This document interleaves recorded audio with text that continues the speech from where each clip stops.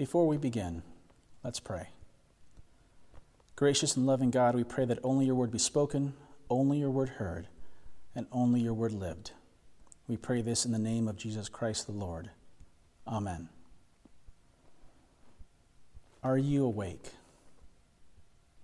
I was reading a reflection this week by a young American priest on the meaning of Lent, and this is what he had to share, and I quote, "In Lent, Jesus looks at each of us with love and compassion and says, 'Are you awake?' And what he realized for himself, and what I believe is true of all of us, is that we are often asleep in our faith.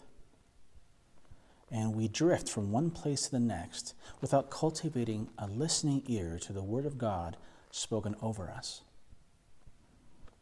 And I think that we fall asleep in our faith because we have mistaken priorities. And so today I want to talk about priorities. The truth is that we're constantly looking for happiness, identity, security, meaning in life. But where are we looking to find these things? And so here's today's main point, and I'll give it to you up front. We will adopt a mistaken identity, and we're going to miss out on happiness, security, and meaning of life if God doesn't come first. All right? That's the bottom line. And we actually see this in today's Old Testament reading. Today we heard the Ten Commandments, God's law. And for some of us, this brings up memories of the classic Charlton Heston movie, The Ten Commandments, which I listened to in a Spanish dub, and it was fantastic. Or for some of us, it's The Prince of Egypt, right? It's also a fantastic film. If you haven't watched it after service, just put it in. You're not going to regret it. And so for some of us, the Ten Commandments, it's probably just media. It's a fun story, and that's about it. But for some of us, others, the Ten Commandments, we take it very seriously. They are our rule of life. And so we have these kind of two points, right? It's either media or it's our rule of life. And I think for many of us, we fall somewhere in the middle. So wherever you find yourself, whether it's media, whether it's your rule of life, or somewhere in between, first I want to say, welcome. We're so glad that you're here this morning.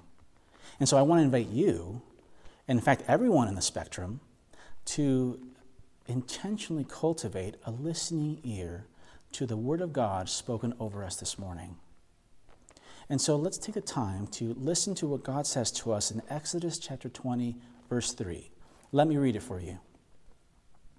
And God says, "You shall have no other gods before me." The great German reformer Martin Luther once said that the fundamental problem in keeping God's law is always idolatry. In other words, we never break the other commandments without breaking the commandment against idolatry. Now, idolatry is not a thing of the past. Though you may not have literal idols in your home that you venerate and worship, don't be too quick to dismiss these ancient words of the Lord. You shall have no other gods before me. Do I have idols, you might ask? Well, a commentator defines idols and idolatry this way, and I quote, "What is an idol? It is anything more important to you than God, anything that absorbs your heart and imagination more than God, anything you seek to give you what only God can give." You see, we were made to worship. In fact, we were made to worship God. But in our modern age, we have a tendency to take good things and make them ultimate things. So take anything. It could be family, it could be money, it could be success, definitely romance. These are all good things. But if they are your source, your ultimate source of happiness, of security, of identity, of meaning in life, well, it's an idol. And because it's an idol, it will actually rob you of all those good things because you were created to find happiness, security, identity, meaning in life. Only in Jesus. The fact is, Idols, they blind you to the nature of reality. They blind you to Jesus. I mean, St. Paul points that out so clearly in his letter to the Corinthian church that we heard today. He clearly saw that both Jews and Greeks had idols, and those idols blinded them. And so this is what he writes. Jews demand signs and Greeks look for wisdom, but we preach Christ crucified, a stumbling block to Jews and foolishness to Gentiles. Paul points out that the Jews demand signs. See, the Jews, they knew the Bible, and they had a checklist that any prospective Messiah was supposed to fulfill. The Messiah was supposed to be a political savior.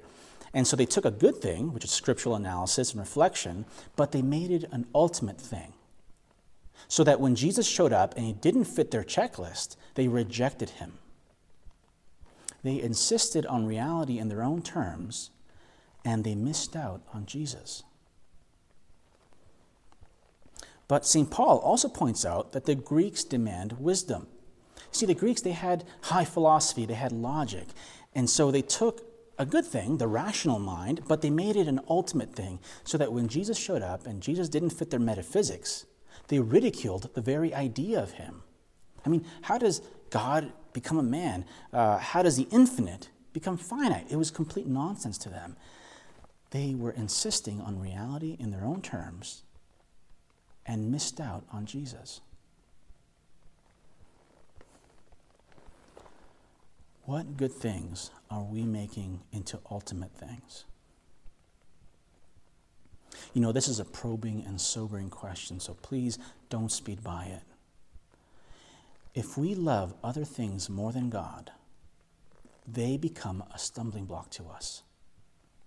It's not a matter of loving good things less. It's a matter of loving God more. So the question is, what checklist, what logic are we insisting on saying to God, unless you fit this ideal, I will not follow you? We could say to God, well, God, if you don't fit my politics, if you don't fit my lifestyle, if you don't fit my financial aspirations, if you don't fit my modern secular values, I won't follow you.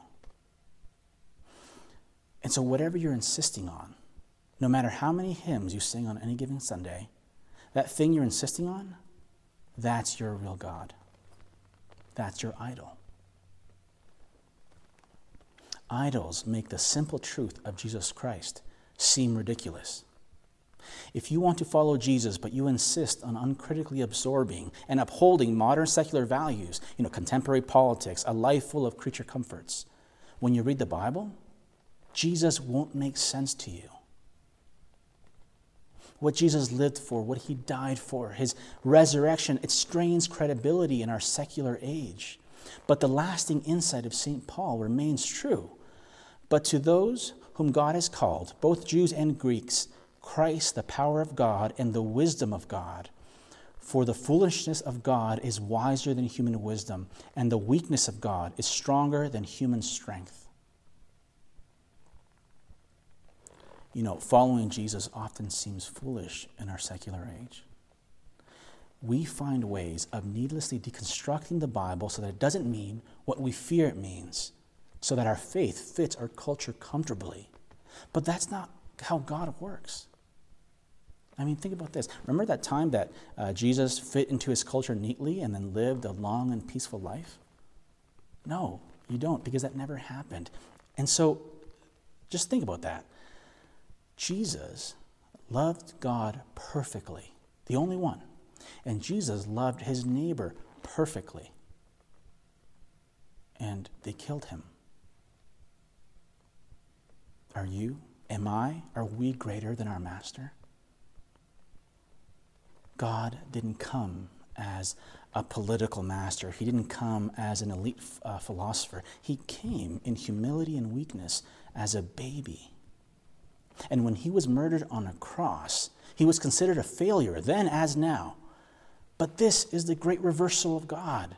For the foolishness of God is wiser than human wisdom, and the weakness of God is stronger than human strength. God took our human wisdom, the idea that might makes right, or if you got more votes, then of course you must be morally right. And he reversed it when he raised Jesus from the dead. Not human power nor human wisdom, but Jesus is the ultimate authority that challenges what we think is right, is understandable, and a rational way to live. God is not interested in fitting neatly with our polite modern sensibilities. Jesus, not our cultural moment, is the creator and sustainer of all reality. I want you to consider this. In their own time, your great-grandparents were very modern people. And now if you took a time to reflect on what they believed, on a lot of that, you would cringe. Today, we are very modern people, and the future will look to us and what we believed, and they're going to cringe. Because you see, our human constructed values, they pass away. Only Jesus Christ, the living Word of God, is everlasting. My friends, God made us. He knows what's best for us. I mean, that's why Jesus cleansed the temple, because he saw people relying on other things rather than God. And so when he cleared the temple and folks doubted who he was, that he was the real deal, I mean, they killed him, but God vindicated Jesus by raising him from the dead. And so the whole point is that Jesus is the beginning and the end. If we don't go to Jesus first for our deepest needs, then we're actually going against how God designed and created us, and we're going to miss out on everything that matters most.